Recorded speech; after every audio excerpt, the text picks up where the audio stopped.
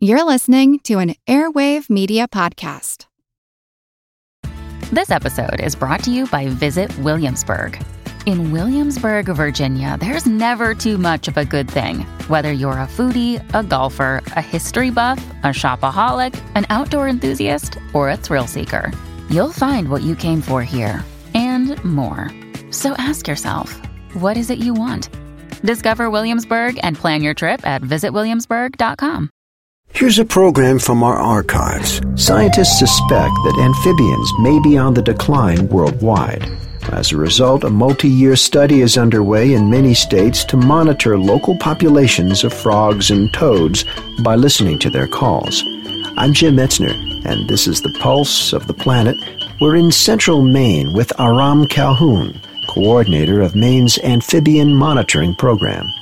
Teams of volunteers visit different locations nightly throughout the spring and summer. They're estimating the amphibian population by keeping track of the number of calls at each site. Okay, we're at stop 1, and what we're hearing here are spring peepers, and we would call this a code 2 because there's many individuals calling and their calls are overlapping, but we can still pretty much count the individuals. It's not a deafening chorus of spring peepers. In Maine, at least half a dozen species of frogs and toads breed and call at different times throughout the spring and summer.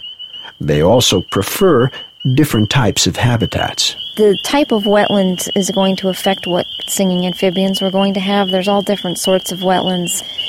Toads around here, they really like gravel pits, so if we have gravel pits nearby, we're more likely to hear the toads.